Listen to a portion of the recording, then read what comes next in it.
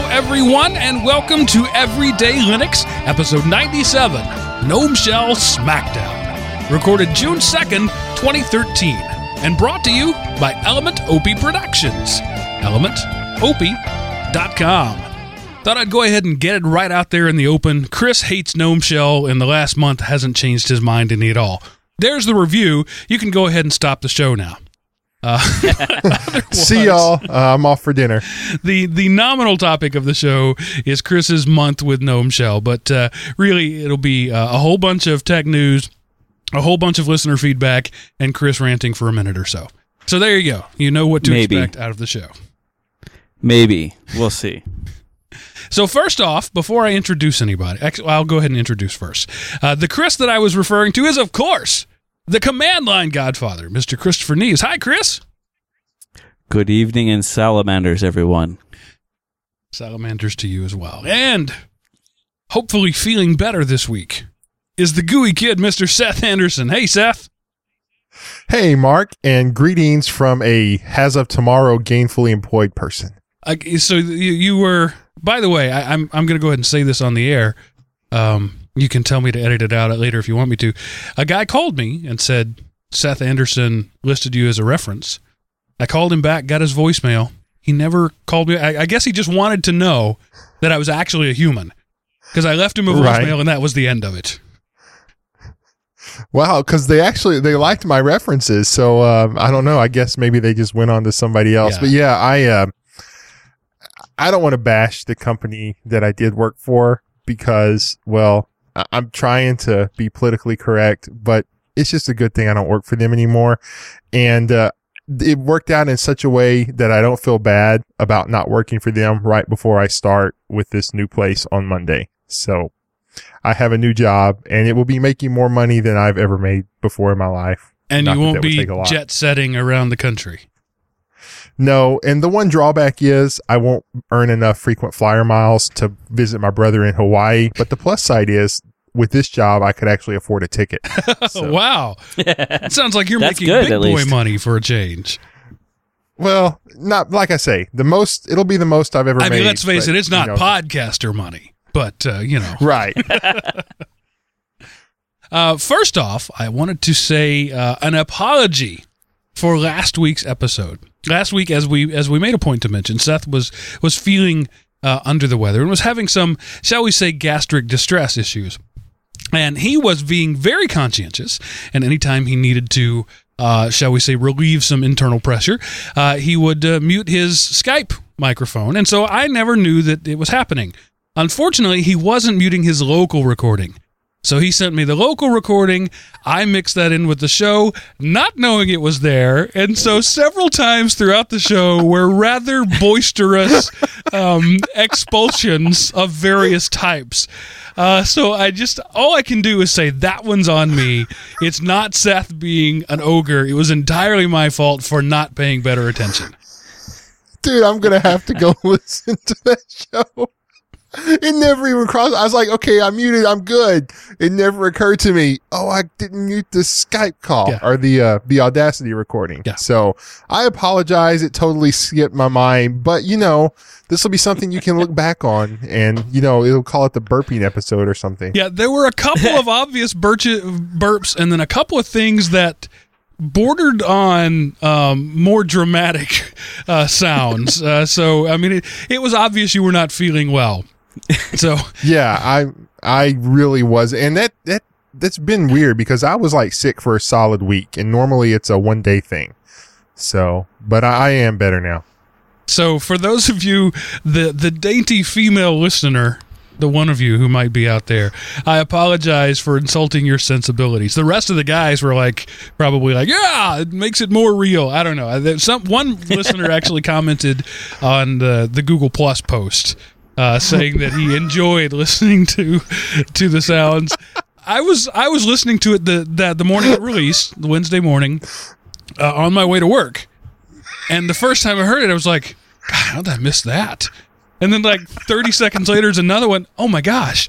And then 2 minutes later, there's another one. Holy crap, they're all over the show and I didn't know it. So I have to listen to it now. Oh my gosh, that's awesome. I'm sad but proud at the same time. So the guy cred is definitely high on that show. The middle school boys in the audience were giving you scorecards all the way around. So I just wanted to get that out in the open, lest you think it was Seth being rude. It wasn't. It was all my fault. He was doing everything he thought he needed to do. Next time, Seth, use that switch on the mic. That'll kill both of them. Well, I remember I was using my headset last week because right. I couldn't find the boom at the church. So, yeah. Okay, yeah. Thanks for... That's cool. All right. So anyway... It's all right, Seth. We still love you. Having gotten that out of the way, Chris mentions an interesting project that I have, in fact, heard of. Actually, that wasn't mine. That was Seth. See, the color. That's the problem. You used the wrong color, and it's messed me up. Shame on you, Seth. I just started typing. I didn't even realize it was a different color. Sorry. Yeah, I came across... I don't even know how I found the link, but, and I thought of you and your open source coffee, your Samba project to that guy's Active Directory. And then I came across Open Source Cola and the actual Open Cola drink. And that was pretty cool. I was like, wow, this is something I might want to take a look at. Kind of make your own cola. And they even talk about how to make the actual soda water. So, it can be a Stallman approved drink and you're not having to buy soda water as a base. But it's you can go to Wikipedia or just Google Open Cola and it's there. And, I might get a couple of paychecks under my belt and I might start experimenting with something like this. Yeah, it's been around for quite a while. The instructions are pretty simple. Put as much sugar as you can into a glass, add just enough water in it to make it liquid. That's Open Cola. It makes you realize, that's probably very similar to a commercial cola recipe or a Dr. Pepper or Mountain Dew or whatever. And when you read that recipe, it's like 95% of the overall volume is sugar. It's unreal how much they put in those things. It's very scary. No wonder why dentistry is a growing market. Yeah. Speaking of the coffee, two things have happened. I've come up with a name for it. I was telling a friend of mine about the project, my science experiment with coffee, and as I was explaining the process, he said, "Man, that's crazy!" And I thought, "Crazy coffee, I like it." And if I ever decide to sell it, that's even a good brand name. And the motto is, it's crazy good. So I went out and I thought, let's just see if the domain crazycoffee.com is taken. It is. Somebody's squatting on it. And crazycoffee.org, .net, whatever. But I couldn't find a business by that name. So I grabbed crazycoffee.us. So you can go out there and look at that. There's literally like 2 paragraphs there. It's just a skeleton site. But that's where I will open source my knowledge of how to make the most obscene process for Rube Goldberging coffee that you can come up with. In fact, I've, originally, I think I mentioned it before, originally I was using laboratory grade equipment, scientific stuff, highly specialized. This last couple of weeks, my focus has been on making the requisite parts out of things you can buy at a combination of the hardware store and Walmart. And so that's been my focus. I've come up with a prototype. I haven't had the chance to test it yet because I need a good analog for coffee. I don't want to waste good coffee on my prototype. I'm thinking what I might do is just put some cornmeal in the funnel and add some water, and that would probably get a decent analog so I can see if it'll work. The idea is to filter liquid out of a solid, but a very viscous mixture. So I think cornmeal might be a good analog. Or just go buy some cheap, Walmart grade coffee, and it's probably going to be about the same price. Yeah, I could go buy some Juan Valdez and do some and that would probably be a better test because you could make some coffee in a coffee maker and then make it in your prototype and see how close they taste to each other. See if the prototype does something to alter significantly the taste of the coffee. Well, that's the thing, that a blind test. Yeah, it takes about 5 days to make it using the regular process. So I don't I don't really want to do that. I want to test it first. If I'm going to have a leak or a blowout, I don't want to spend 5 days trying to figure that part out. So anyway, it's all. I will take pictures and the whole thing. And so if anybody out there is radically insane and wants to replicate my steps, you can. Otherwise, I'm thinking I might just sell it. It's like, here's how you can make it yourself if you want to, but if you don't want to, send me a few bucks and I'll send you some. So I'm thinking about it. I obviously don't expect that to be a lifelong career for me, but it might be a way to make a few bucks here and there, doing something I enjoy doing. There you go. It's like the home brew makers, the people who brew beer in their basement. You're just brewing coffee in your basement. Yeah. Yeah, and people don't want to take 5 days for coffee. No. They just... they might wait 5 days for it to come, but they're not going to take 5 days to make it. It's like bacon or corned beef, or those things are super easy to make, but it takes a 5-gallon bucket, a refrigerator, and 10 days.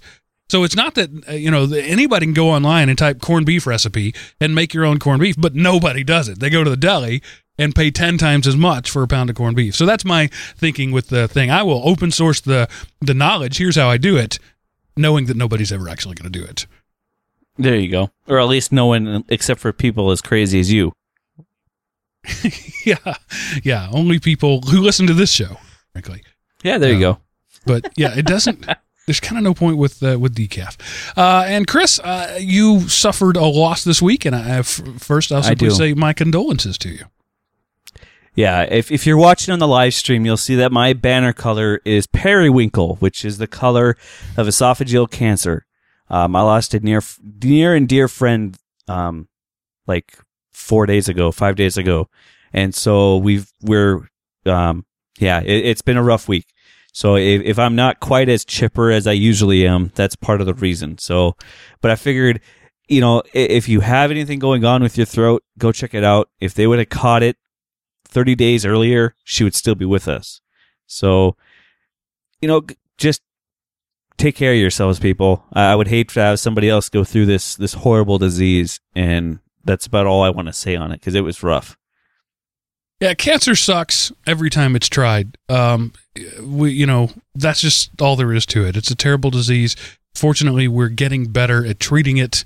Someday we'll be able to prevent it, but I'm sorry is our hollow words, but my condolences, and I have lost family members to that terrible disease myself. I know what you're going through, and just know that the entire community mourns with you.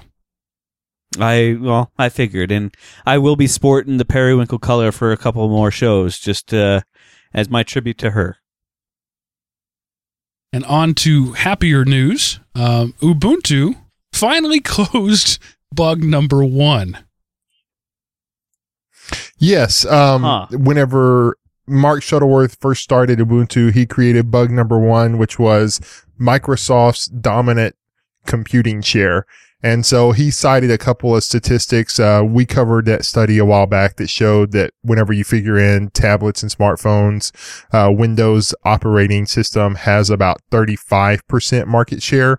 And of course, Android and iOS are running away with it on the smart devices. And so he said that, really Microsoft's dominant position is really no longer a fact of life. So therefore, bug number 1 is closed.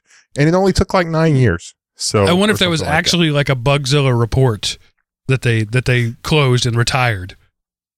Yes, no, that was, and there were like over, I think, 1,800 comments on it, on the history of it. So yeah, and he put the last one in, and he called it closed. And I'm looking for it, and I can't find the quote in the article that he talked about. But yeah, so.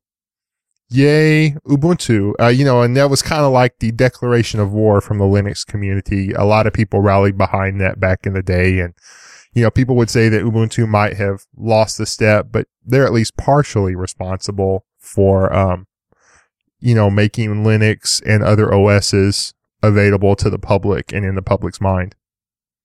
So, yay. And as you already mentioned, a large part of that success is Android, which is growing even more in the embedded systems. Linux is going nuts. Yes. Year over year, Linux didn't gain a lot. It went from like 33 to 34% of the embedded market, and Android jumped from 13 to 16. So even though Annex is like a modified Linux core kernel, they count them as separate OSs. So if you add Linux and Android together, you get like 50% of the embedded market. And so that's pretty cool. ARM processors are kind of rooting out Intel's motherboard dominance as well. And the link will be in the show notes, and you can go there, and they ask a bunch of different questions like, are you using it? Do you plan to use it? What are some of the factors behind your using it? And, homebrewed is a big factor where people just kind of do their own from kits, but there's several different flavor of Linux that make the survey. And then of course, stock Android as well. So yeah, 50% of the embedded market is you could say a Linux or Linux derivative. I know the Linux purist out there, they don't really like to claim Android it's like the redheaded stepchild of the Linux community. They like them because it's not Microsoft, but they don't like it because it's not pure Linux. Yeah, that was what that was going to be my point. I'm calling minor BS on this whole thing. You can't, calling Android Linux or giving Linux credit for Android is like giving concrete credit for the Eiffel Tower. That just happens to be what it's built on. That's the foundation of it. Android is really, it's Dalvik, which is a derivative of Java. So if you really want to give credit to anybody, it should be Java. But since we all hate Java, we'll go ahead and give credit to Linux. Linux is just what the Java happens to run on. So I call minor BS on that. Well, yeah. But I mean, yeah, even without it, it's still over a third of the market. Right. So by itself, that's not too bad. And small growth is better than no growth. And speaking of growth, we already talked about the fact that the International Space Station is giving up on Windows and adopting Linux. Now, internally in NASA, they're adopting Linux as well. Yeah, there was a couple of quotes from this article that I just wanted to read because I like them. This is somebody talking. They say, when you really need performance and weight, as in the space program, who are you going to call? An OS designed by salesmen in secret and in league with hardware suppliers, or an OS designed by computer geeks trying hard in the open to get the last bit of performance and reliability out of hardware? Somebody else wrote, indeed, while it doesn't take a rocket scientist to see the advantages of Linux, I guess it doesn't hurt either. And for those of us who have used Linux, know it is indeed safer and more reliable. So yeah, it seems like all around that Microsoft is just taking a black eye everywhere. Even though their phone seems to be really good, nobody wants to use it. But yeah. So yes, another win for Linux in the space program. And since eventually space will be home to more people than the planet, if Linux dominates space and can hold on to it, as more people go out there, they'll win by default. Maybe not. I don't know. Maybe. We'll see. And another Android-based story, it's really a Google story. They say that their new phone, the Moto X, will be... and these are important words, so I want to get it right. Designed, engineered, and assembled in the United States with parts made in China. Wow. Yeah, well, because unfortunately, we gave up our making parts a long time ago, and we just simply wouldn't make, well, although I don't know, as much as Motorola's been selling lately, you might not take many parts to make the demand, but I mean, think about it. None of the smartphones out there you can call made in America anything. So this one, granted, the components aren't necessarily American, but I mean, it's designed here, it's engineered here, it's assembled here, in the United States. And I mean, how can you be a technology leader if you don't make any technology stuff? So, I mean, I know that, the internet was birthed here and there's lots of super bright people. But they're like last generation's people. This generation's people are there's nothing here in America, it seems. Everything's being built and developed someplace else. And eventually we'll just be leapfrogged and left in the dust. But Google is going to change that. So all of you red, white, and blue flag wavers, go out and buy the Moto X, because it will be as much made in America as possible in the industry today. Now, my good old-fashioned pragmatism tells me that there will be a couple of dozen jobs created for this, and the rest of it will be robots. That's the only way you can afford to make a product in the U.S. anymore, is to have machines make it. You have a few engineers that keep the machines running, but the machines do all the work. Right. But at the same time, has wages and standard of living grow in other countries, and the price of transportation, whether it be oil or whatever, continues to increase, then the higher American standard wage becomes less of an obstacle. Yeah, and that's the ending. That's the ending bullet there. I think it'll be interesting to find out in a couple of years, when as gas and oil keep going up, how many more things do come back to the United States for manufacturing. Maybe Detroit will rise again. We'll see. And while we're talking about Asian manufacturing, Apple has decided to distance itself at least a little bit from Foxconn. That's been a bit of an embarrassment to them over the last couple of years, and going to give a company called Pegatron a little of its iPhone business. When I first read this article, it says Pegatron, but I saw the word Pentagon, and I was like, Apple to give Pentagon a slice of its China pie. What does that mean? It sounds like Optimus Prime's, rival. I am Pegatron. No, I'm Pegatron. So, racial invectives, not the opinion of all Element OP staff or their associates. Oh, come on. We're not politically correct here. It's no fun to be politically correct. But yeah, so it's one of those. Foxconn is so huge, it's not like Apple could just say, you're not going to make any of our stuff anymore. But they seem to be spreading their eggs into other baskets, at least. Well, and that would be smart for them, because you never know if something's going to, the whole idea, you just brought up that thought process there. Why put all your thoughts or your hopes in the same basket?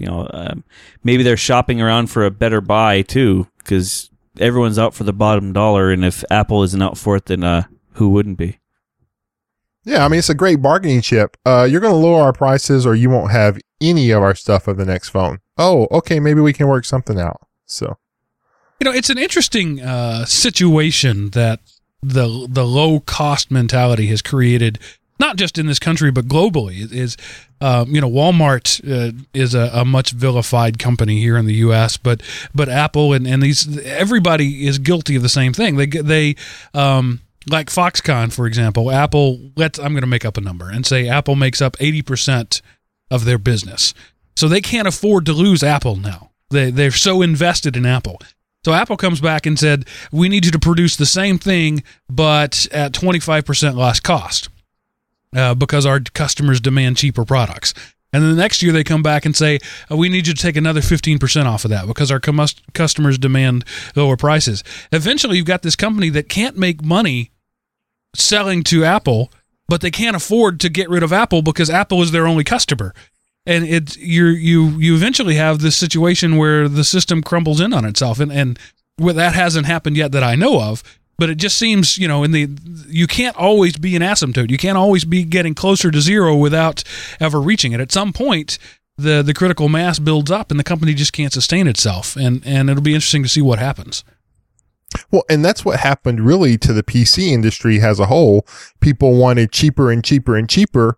So you sacrificed quality and support, whereas Apple said, no, this is what we're selling for. And you're going to buy it because we're Apple. And people said, oh, okay, Apple, yeah, we'll give you money.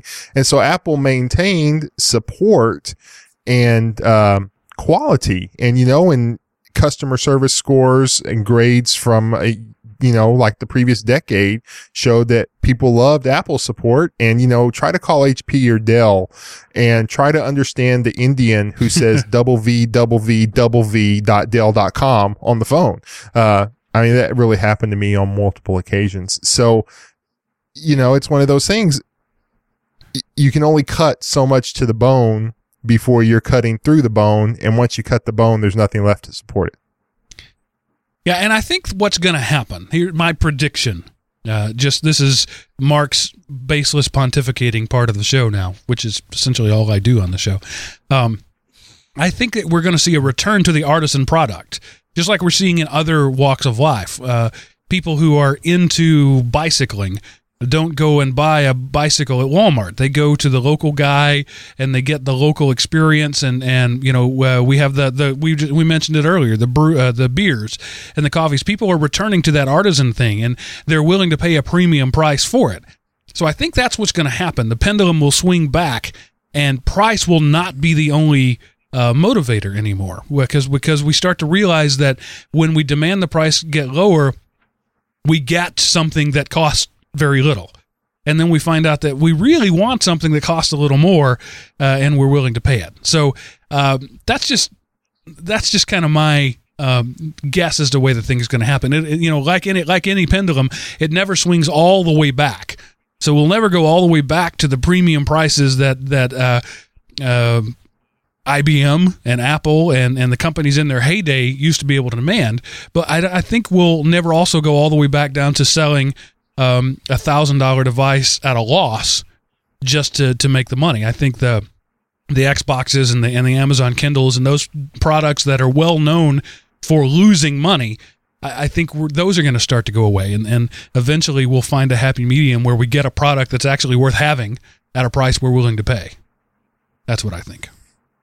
Yeah, there'll be the cheap thing that lets you get your foot in the door, but then there'll be the quality thing that you actually like to use. I think there will always be, pretty much from this point forward, that overlap.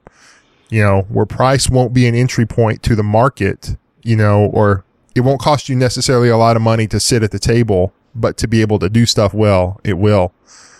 Oh, and the chat room thinks I'm way off base on this, by the way. They think that I'm dreaming, but I'm a student of history. I'm looking at the way things have gone in the past and predicting the future based on it. So, Lord, if the whole world is unionized, somebody shoot me first. Sorry, I just read that in the chat room. Yeah. But as you can tell, I'm not a strong union person, I guess. If you didn't know that about me, you do now. Yeah, you've got two Texans and a Montanan on the show. Unions are not going to get much of a fair shake on this show. No.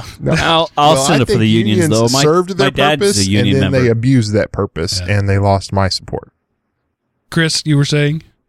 I'm going to say, I'll give the unions a little fair shake there. My dad's a union member, and there's been a couple of times where it's because of the union he's kept his job. So not because of any fault to him, but because the company couldn't fire him because of poor performance on his co-workers. So I'll stand up for the unions. I like them. I think they're great. Anyway, continue you guys' rants. That's a north-south thing. It really is.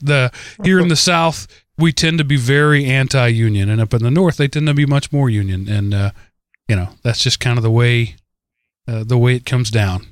In Texas, for example, where Seth and I are from, unions in many walks of life are illegal. Not in all of them. Like, for example, I came out of education. Texas educators aren't allowed to unionize. It's against the state constitution. So we're taught that from very early on. Union's bad, free labor good.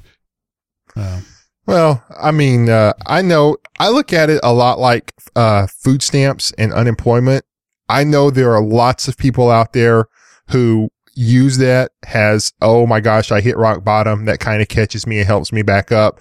But I have seen the system so abused. I watch people on food stamps pull out their iPhones in the checkout line, and I'm rocking my prepaid smartphone from Straight Talk because that's all I can afford because I don't want the government to buy everything for me. But again, and it's the same thing with the unions. They serve a lot of purpose and I'm sure they do a lot of good, but I have also seen the abuses by the unions, and to think that the corporation is corrupt and the union is poor or the union is pious and righteous is just being naive. So unions can be just as corrupt as corporations can be. So there you go. There's my political rant for the day. And while we're on the subject of everyday politics, while we're on the subject of big government, what happens when the U.S. government decides it's going to throw its hat into the ring in terms of open data access? Tinfoil hat people go nuts. Yeah, I don't know how to talk about this story because it's like the government is saying, we have all this information and we want to make it available to everybody. And how can we do that? And, it's a scary thing, but at the same time, I know it's already public and people can already find it, but I'm just a private guy. And it's not that I go around, killing old folks and stuff in my spare time. I just don't want anybody to know what I do in my spare time. Well, I think what this is going to happen, and essentially this is an openness, what's the word? Project isn't the word. Initiative, an openness initiative for the federal government, the U.S. federal government. They're saying we're gonna make the information we have available, which is, that's a good thing, right? You want your government to be open and the whole sunshine thing, but at the same time, it's kind of scary how much information they have to share. We all know that we give information away. In the case of a government entity, whatever government it is, they're sort of unique in their ability to demand information from you. You have no choice. In the U.S., for example, the census guy comes to your door. It's against constitutional law for you to turn that guy away. You have to give the guy information.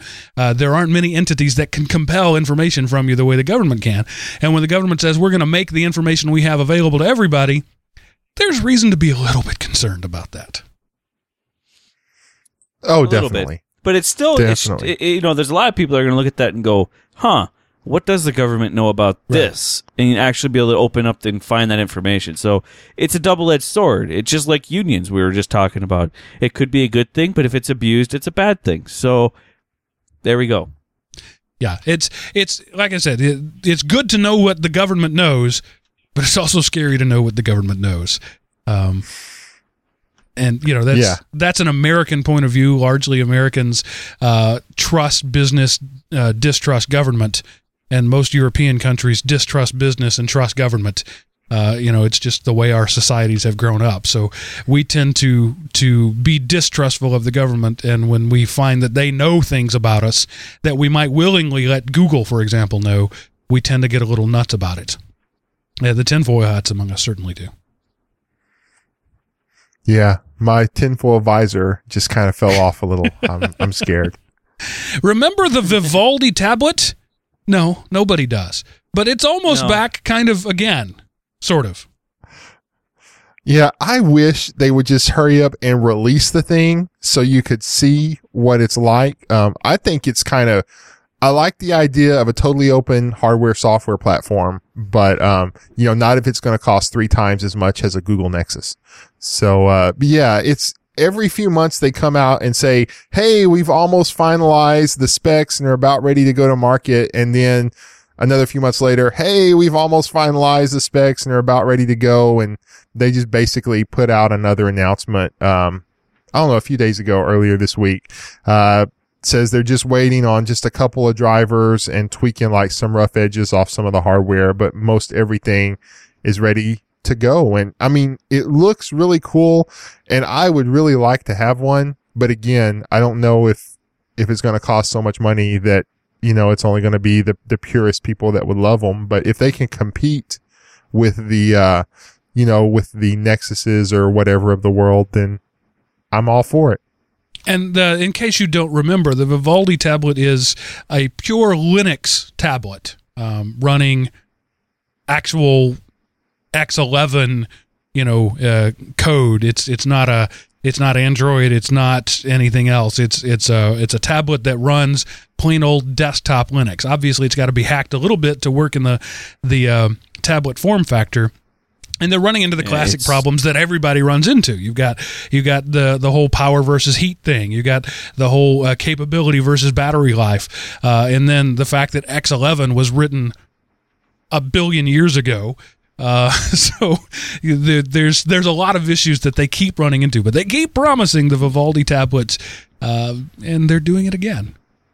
Yeah, technically what it's running on is the KDE Plasma Active desktop. So it is a tried and trusted system for at least for the display manager or your desktop environment. We'll see if it actually come to markets near you. And it'll be one of those things where the community will the first thing they'll probably do is hack it and put all other kinds of stuff on it too, but should be able to do that. Well, that's right. It's sort of designed with hackers in mind. It's by the hackers, for the hackers, and of the hackers. And since our audience loves it so much when we talk about phones, anybody ever heard of the Fairphone? I hadn't. The Fairphone is an Android-based phone with 2 different types of SIM cards, so you can run it on any network. And the idea is it's going to be fair, sort of.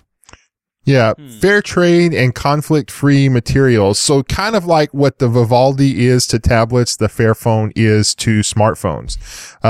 It's not going to, like no slave labor, no war-torn countries kind of thing doing it. But, $420 for a top-of-the-line smartphone is, that's pretty average, I guess, because, most of the things you get with your contracts are subsidized by the carrier, but I think $420 doesn't seem overly expensive. It's out of what I'm going to pay, but if you want to get a Galaxy S4, you're going to pay nearly $800 for it if you want it unlocked.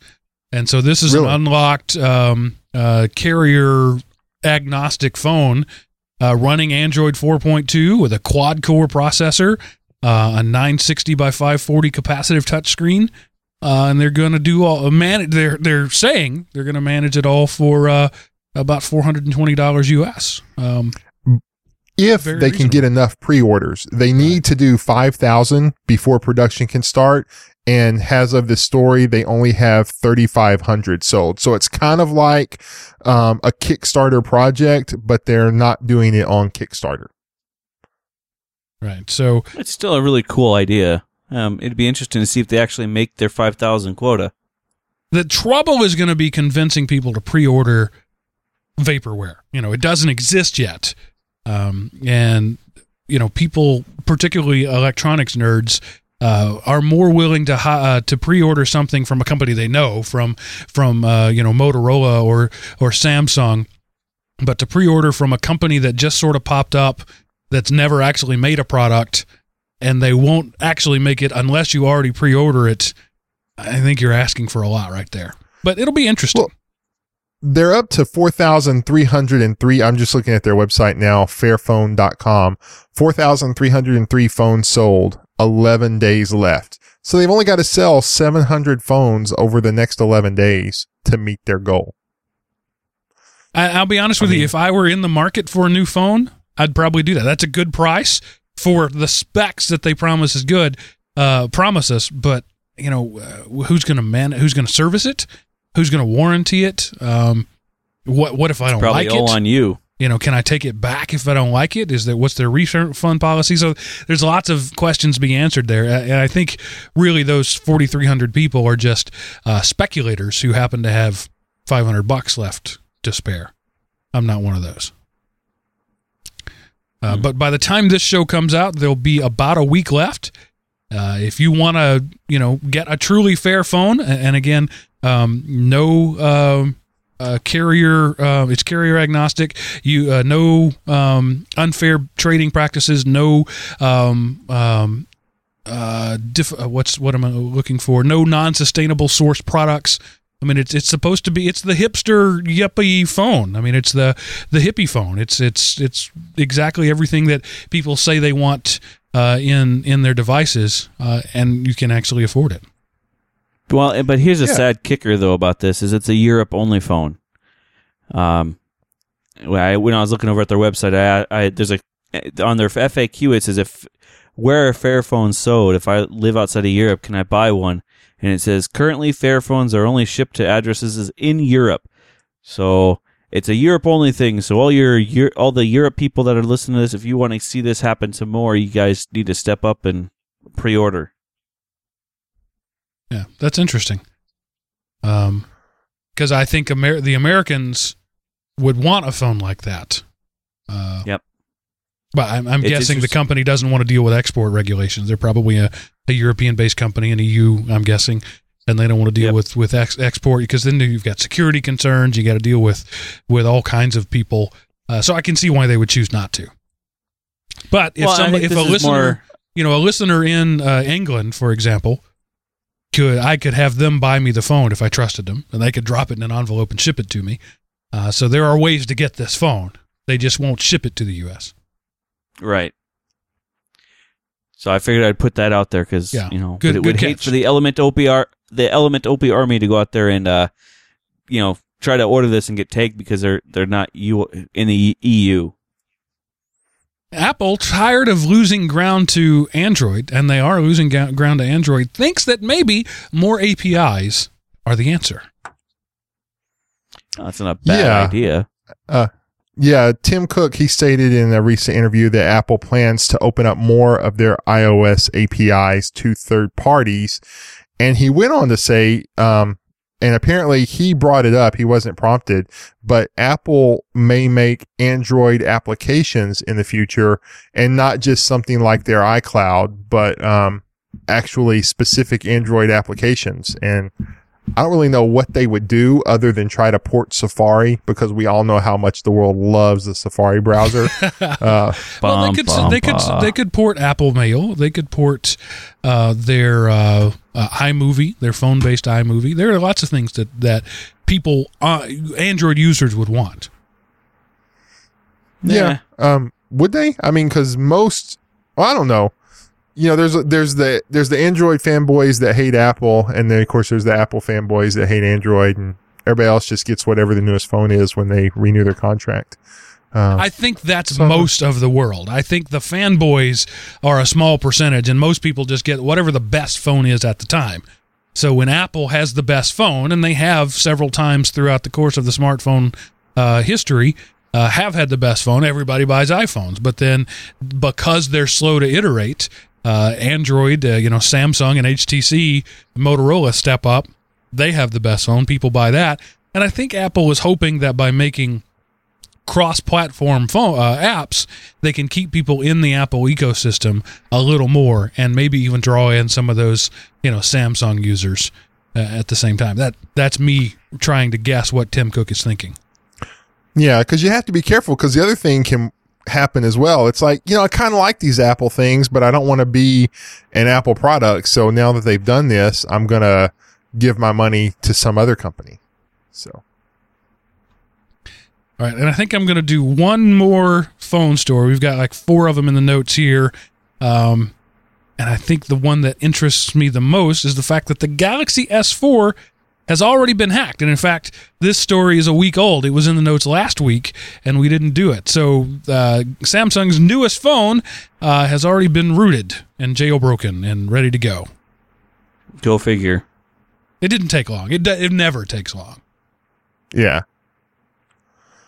I think that's it then. I hadn't read this story since last week, but yeah, apparently they didn't even have to go all crypto on it. It was, there's a bootloader was actually the bootloader was written in such a way that it asked the phone where to look in the memory. So you can apparently, not for me because I really can't hack like this, but you can apparently hack it to tell the bootloader where to look and then place something there and tell it what to do. So it's not like it's like one of those, you have this awesome high-tech security system with lasers and an electrified floor and all this kind of stuff. But the very last thing, you forgot to lock the door and hit arm. Right. It's kind of what happened here. So essentially, HTC makes the phone free and unencumbered and rootable and ready to go. AT&T and Verizon grab it, and there is essentially the phone version of UEFI on it, a secure bootloader that locks it down. But the hackers have found that their implementation of it is weak, and that you can easily get to the original open state as Samsung designed it. So it's not that Samsung is being subversive, it's that AT&T and Verizon, surprise, surprise, aren't very good coders. Okay, and I think that wraps up Phone Weekly. Here, no kidding.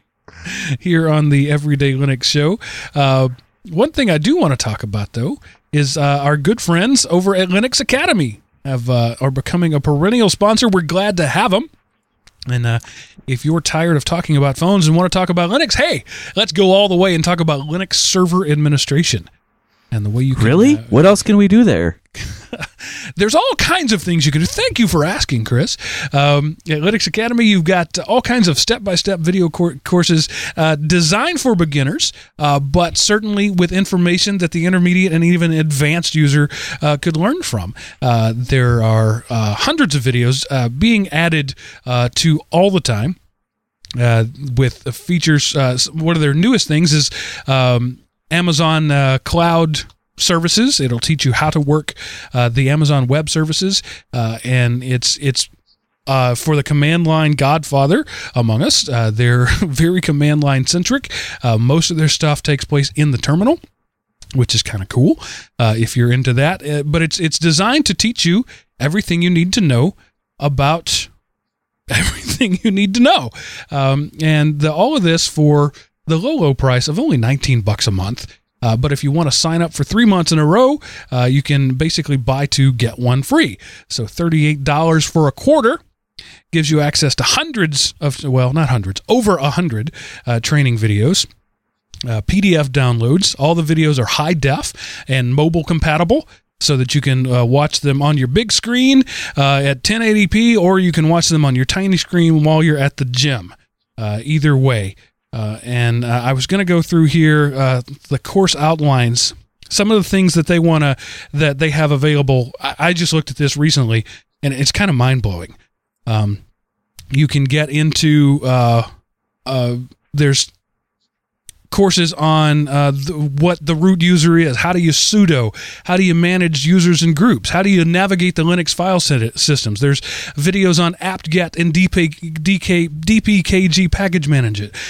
There's videos on file permissions and cron jobs and managing Linux processes. There's videos on how to use Amazon S3, how to use Amazon EC2, how to create an Amazon EC2 image, installing Drupal and a LAMP stack on Amazon EC2, file naming basics and a look at file commands, file archiving using the RM and MV commands, Linux links, special permission bits, basic directory and group command, default permissions, umask, new group, and chatter, Linux core directories and what are they used for, how do you create a Linux disk volume, configuring SSH port numbers, configuring SSH keys from OS X to Linux, allowing and denying user groups, Vi. There's things on Vi, the Linux text editor. There's simple bash scripting from environment variables, redirection and operation and data pipes, manipulating files, RPM package management, Yum package management. The list goes on and on. All that for $19 a month. Downloadable if you want it. You don't want to use their service. Your bandwidth sucks. You're in the UK where you pay a metered bandwidth. Not a problem. They will send you a DVD with up to 8 different VMs already pre-configured on them so that you can load up, do what you need to do, all right there on your machine using a DVD or a USB stick, and never have to connect online. All this awesomeness for only $19 a month. But if you're not sure you want to do it, but wait, there's more, as the Ginsu Knife people say. Your first week is free. Sign up. You don't like it in 7 days, cancel it. You never pay a thing. All this from linuxacademy.com. Wow.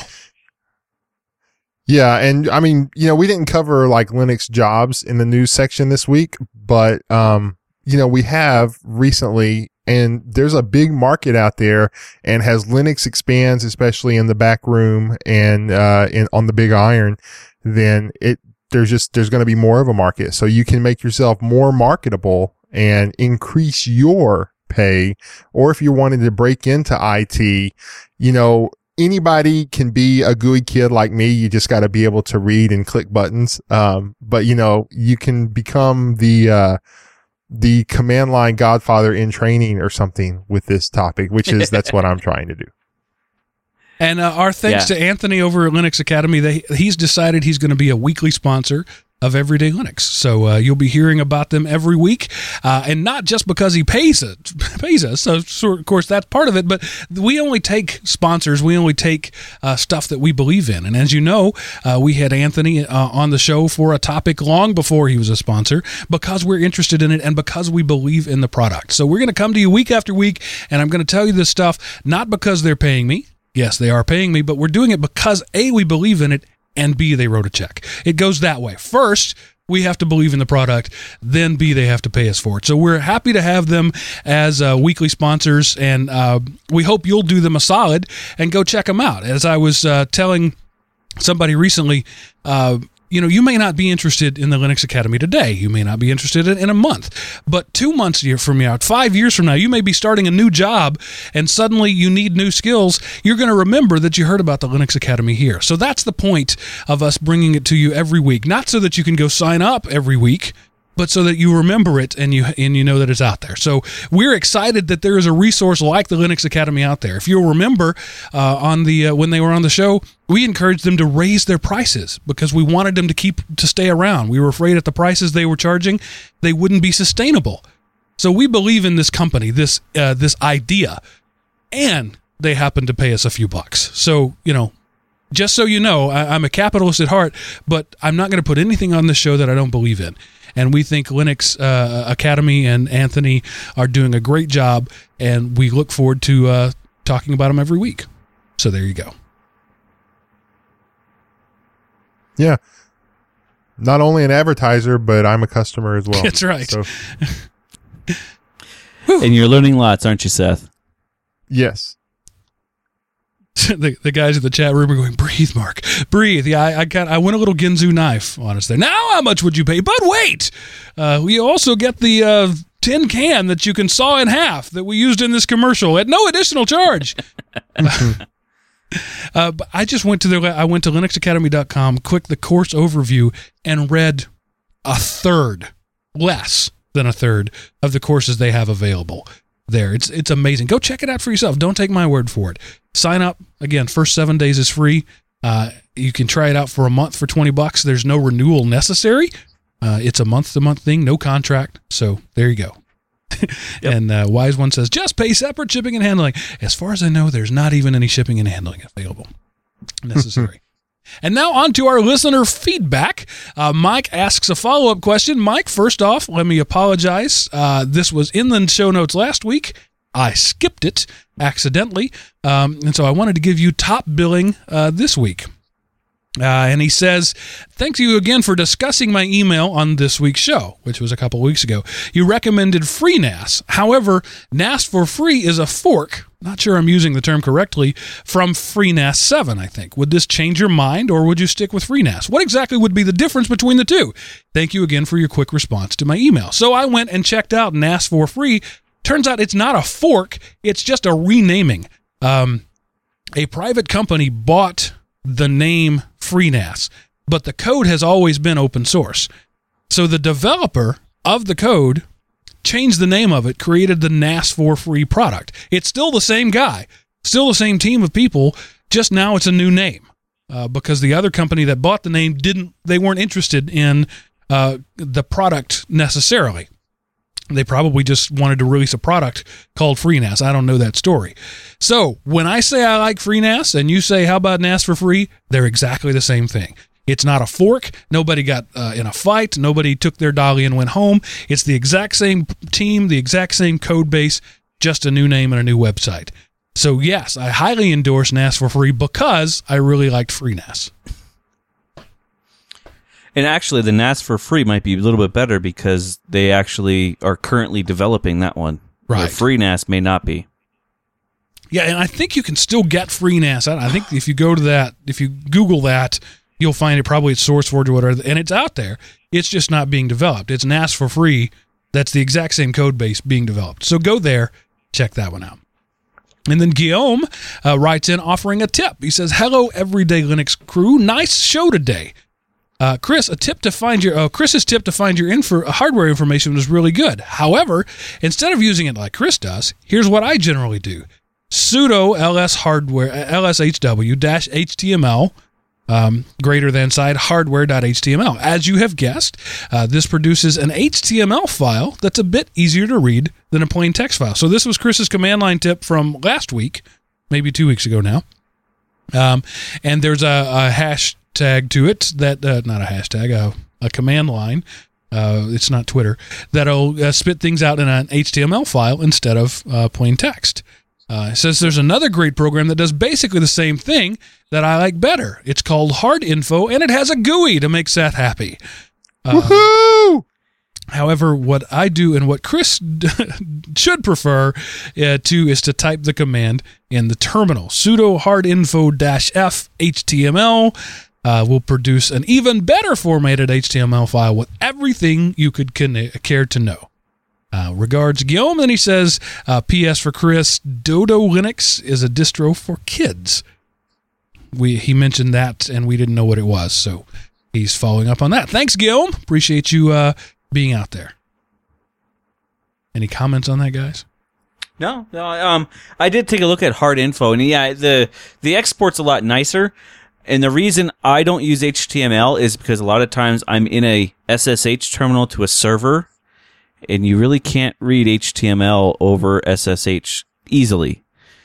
But a plain text file is simple to look at in a terminal session. So different sauce for different sandwiches, I guess. That would work if you're local and could pop that open into a Firefox browser, but I like my way because I'm always not on the machine that I'm doing that particular command at.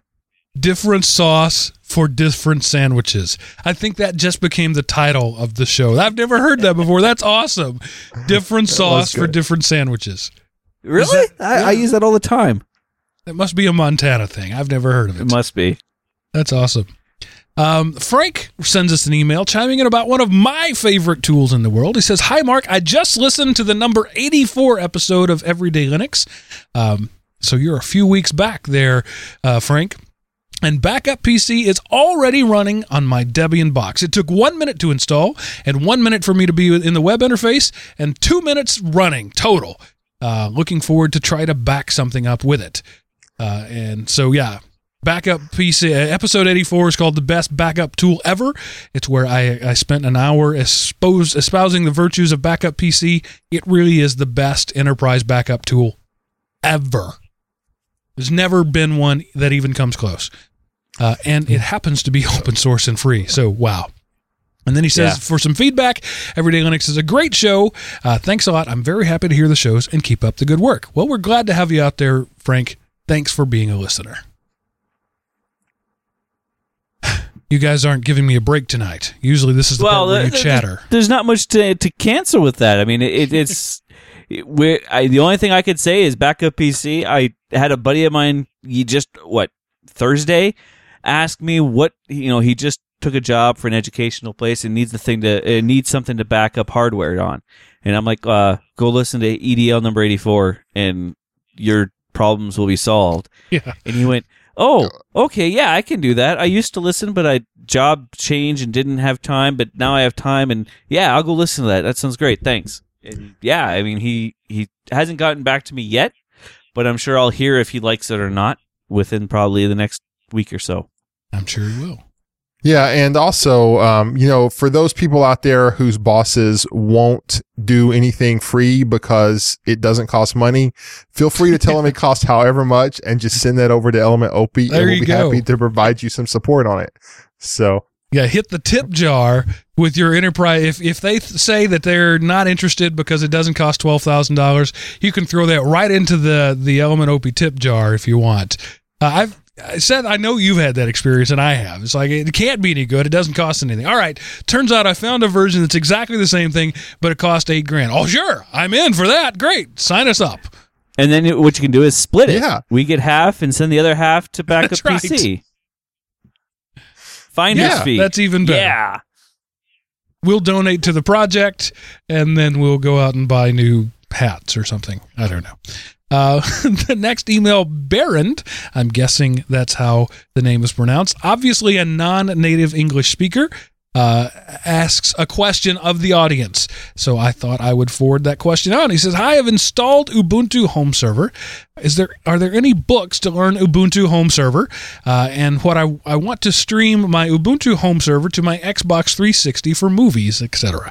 I have installed Webmin and Samba and CopyD and copied all my movies and programs, etc. onto the Ubuntu Home Server." So I went out and did some searching because I'm not aware of any books. I don't really look to books. I look to Google when I need help. There were a couple of things on O'Reilly Press, but they're older. I didn't see anything in the last 3 or 4 years on O'Reilly, so I thought I would put that to you guys on the show and also to the audience at large out there. Do you have any book recommendations for Berend to help with Ubuntu Home Server? Guys, any thoughts? I know there is an Ubuntu magazine that comes out. I don't remember if it's monthly or quarterly that you could subscribe to, and it is really cool. I flip through it whenever I'm going to the different techie and bookstore places that I haunt, and it has how-to articles and things like that, and it sounds exactly like what you're looking for. I'm blanking on the name right now. I knew it like an hour ago.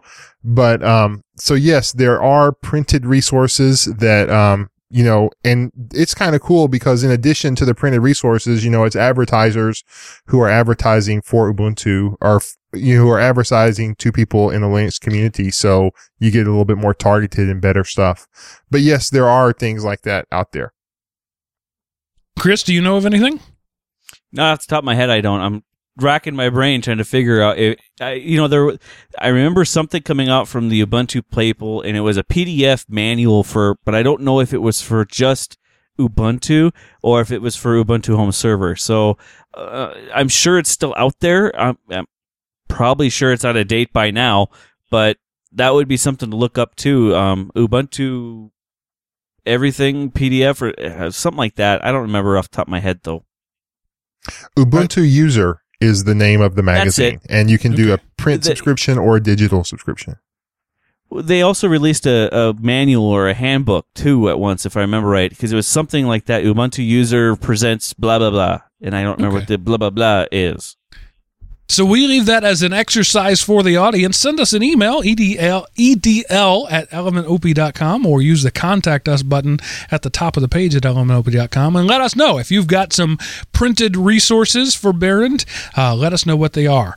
Next, listener feedback, our old friend Boston Peng speaks up about episode 95 a couple of weeks back.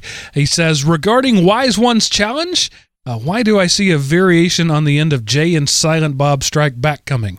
Haven't seen the movie, don't know what he's talking about. Has Chris gotten a movie check lately? Look out, Wise One, it's not nice to mess with the Godfather.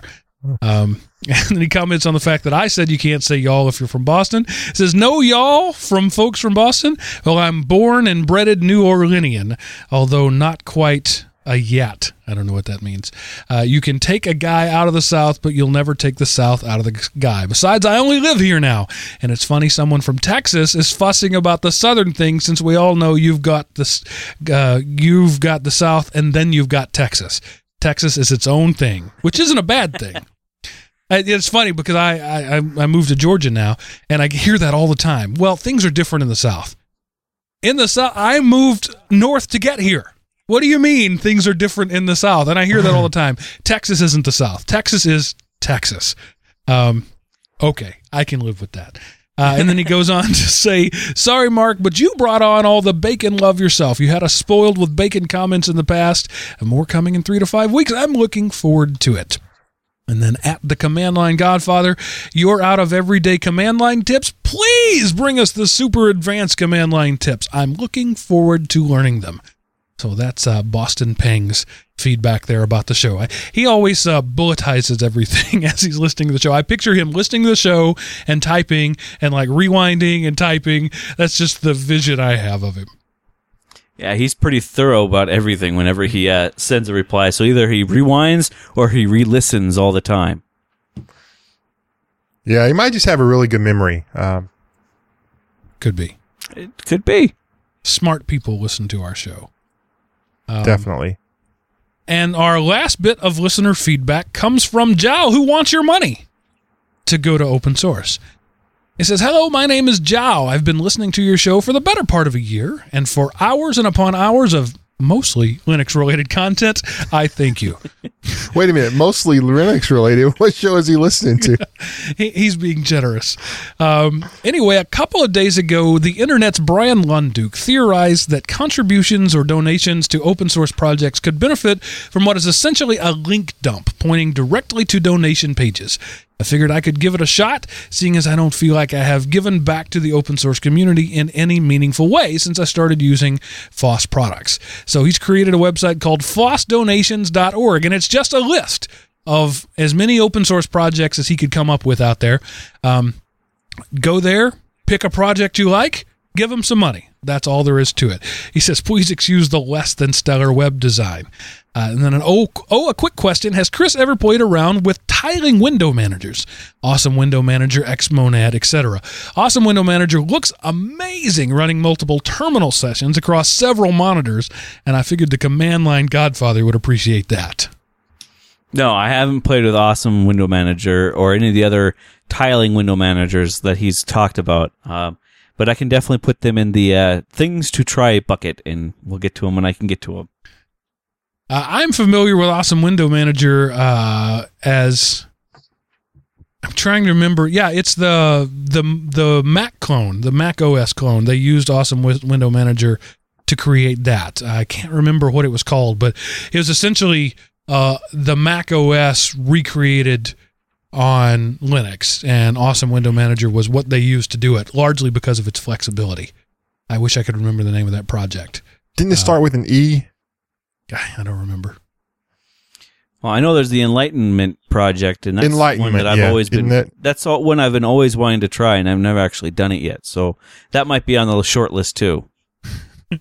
So Chris is just stacking up his monthly assignments left and right. I don't know if they're all going to be monthly attempts, but they'll definitely be something I peruse through and look through. Awesome. And that's it for listener feedback for this week. I've got more in the hopper waiting to be read next week. So look forward to that and keep them coming. I love the fact that the listener feedback portion of the show is A, become an every week thing, and B, becoming a large chunk of the show. I like both of those things. Keep them coming. Your questions, your comments, your rude remarks, we will take them all. And now, without further ado, after a full 30-day, actually it's like 27 days, of GNOME Shell exclusively, Chris has these words.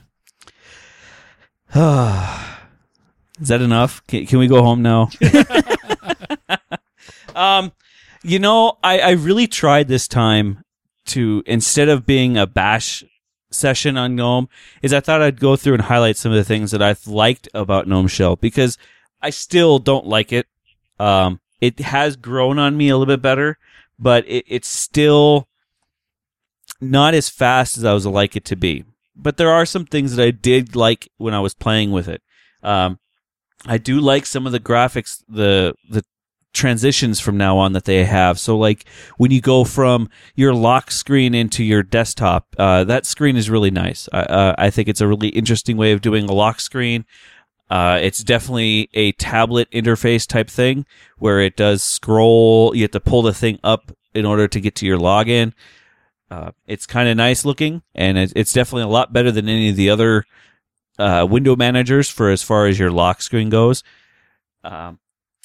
Once I got used to the GNOME 3, I don't know what they call that when you hit the Windows key and you can start typing in to get to your programs.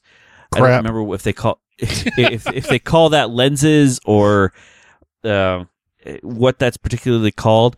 But I started getting used to it, because normally when I go to launch programs, it's an Alt F2.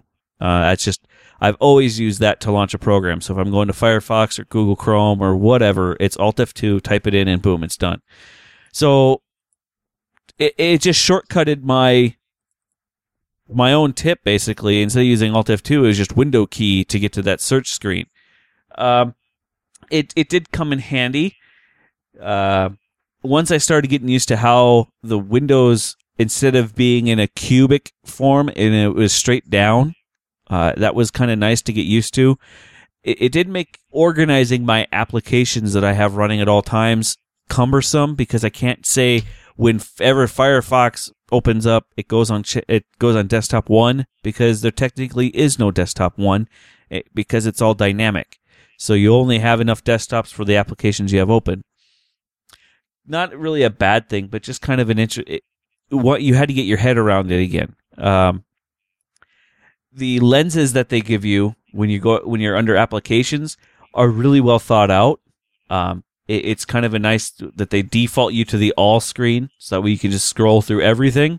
And I found that no matter what happened, if I was looking for an internet-based program, it was under the internet lens. I didn't get lost trying to find what lens I needed to be in to find the application.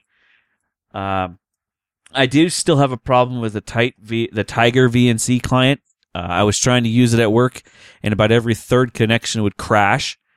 And that also happens with pretty much any of the other remote desktop programs that I was playing with. But they do function really well, and they integrate well with the system. So as long as you're using anything but Tiger, you're doing all right. They do have this program that I haven't played with yet, that I did do a little investigating on, called Boxes. It's kind of a virtualizing desktop system built into the GNOME shell. So like a few other things that GNOME has gobbled up in their Ascentive, or that they've built GNOME shell around, like the desktop recording is built into GNOME shell. You don't have to install a third-party program, or the GTK Record My Desktop. That's built in now. So this is another virtualizing control system that's built into GNOME shell. So that's kind of a nice thing too. I still don't like the fact that they use Empathy as their instant messenger client of choice. I've been a Pigeon fan for many, many years, and it's really hard to get used to something else being my default instant messenger client. Luckily, though, with a couple of installed GNOME tweak packages, you can then get Pigeon to be the default instant message client. The integration between Google Calendar and the calendar and time the clock at the top of the panel works great. So you feed it your Google credentials, and all your Google Calendars events and documents show up in the panels when you do searches. That's really handy and really neat. I've used it, actually, I was using it yesterday when I was getting ready to do some notes in the show notes before I got interrupted and had to leave for obvious reasons this week. It did come in handy. I don't know if it's going to be current as my desktop of choice, but I did find myself not having so many pains this week for moving to it. And this was the GNOME 3.6, so I'm sure when Fedora comes down and pumps out the next desktop release, I think it's 3.8 is the newest one. I thought about installing GNOME 3.8 out of the testing repositories, but I figured I would wait until it was full release to Fedora before I did that. So this is the 3.6 version, and I was really impressed with it. It's, like I said, I don't know if it's going to stay my default system, but it's definitely come a long way since the last couple of times I've played with it. Wow, that wasn't all bile and vitriol. I'm impressed. You actually had some good things to say. Well, I tried. Way to go, Chris. I had a couple people catch me in the chat room or by email, direct email to me that said, if you're going to do this GNOME thing, try not to be a bash session on it. So I'm trying not to be. I don't think it's fully baked still. It's getting closer. Maybe another 6 months, maybe when 3.8 comes out, or when they hit 3.10, it might be 10 times better. But I've noticed that every release that they've had, the speed of GNOME Shell has improved, which is one of my biggest complaints. And that's the really big complaint I have about Unity. I would say the distance between GNOME Shell and Unity has gotten bigger. While there are similarities, there are enough differences to keep the GNOME Shell people happy and the Unity people in their little corner, in the insane asylum. It's the catch-22 of designing any open source product. You've got to get it out there. You've got to get people using it before you can really fine-tune it. You need beta testers. You need a world of people using the thing and testing it and banging on it, and then you can really make it what it needs to be. But in order to do that, you have to release something that's not finished yet. So it's the double-edged sword there. It's going to get better. It's going to iterate. But in order to make that promise, to say it's going to get better, it means you have to release something that has to get better. So it frustrates me about open source projects that they are often so unready for release when they're released, but at the same time, because they don't have a whole team of, a whole software development department like Microsoft or Apple would have, they have to do that. So it frustrates me as a user, but I understand it from the standpoint of a developer.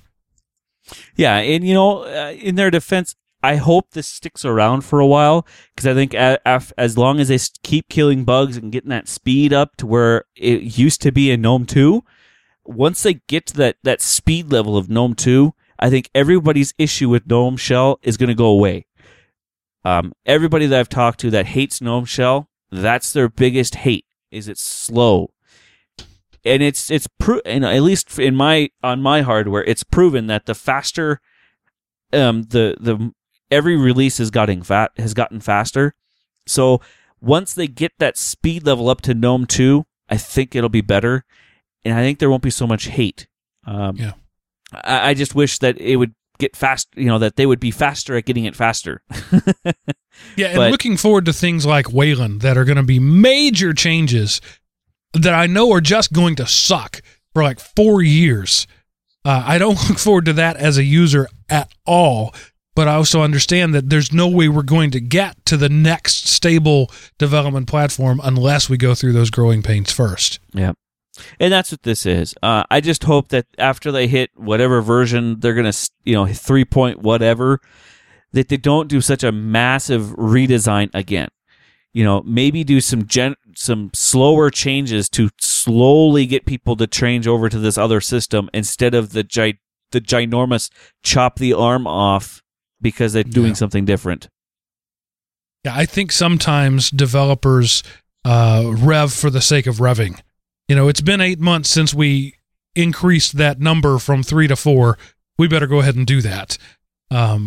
Again, oftentimes my complaints come from an end user. I'm sort of Tron on this show. I fight for the users. That's my role here. I speak for the end user, and we get frustrated with stuff like that. It doesn't mean that as somebody who has written code and as somebody who's developed systems, I don't understand it, but as an end user, I don't like it. And Jim Beeson in the chat room says, like Firefox, who went from like 6 years to go from version 3 to version 4, and then within the next 6 months they were at version 27.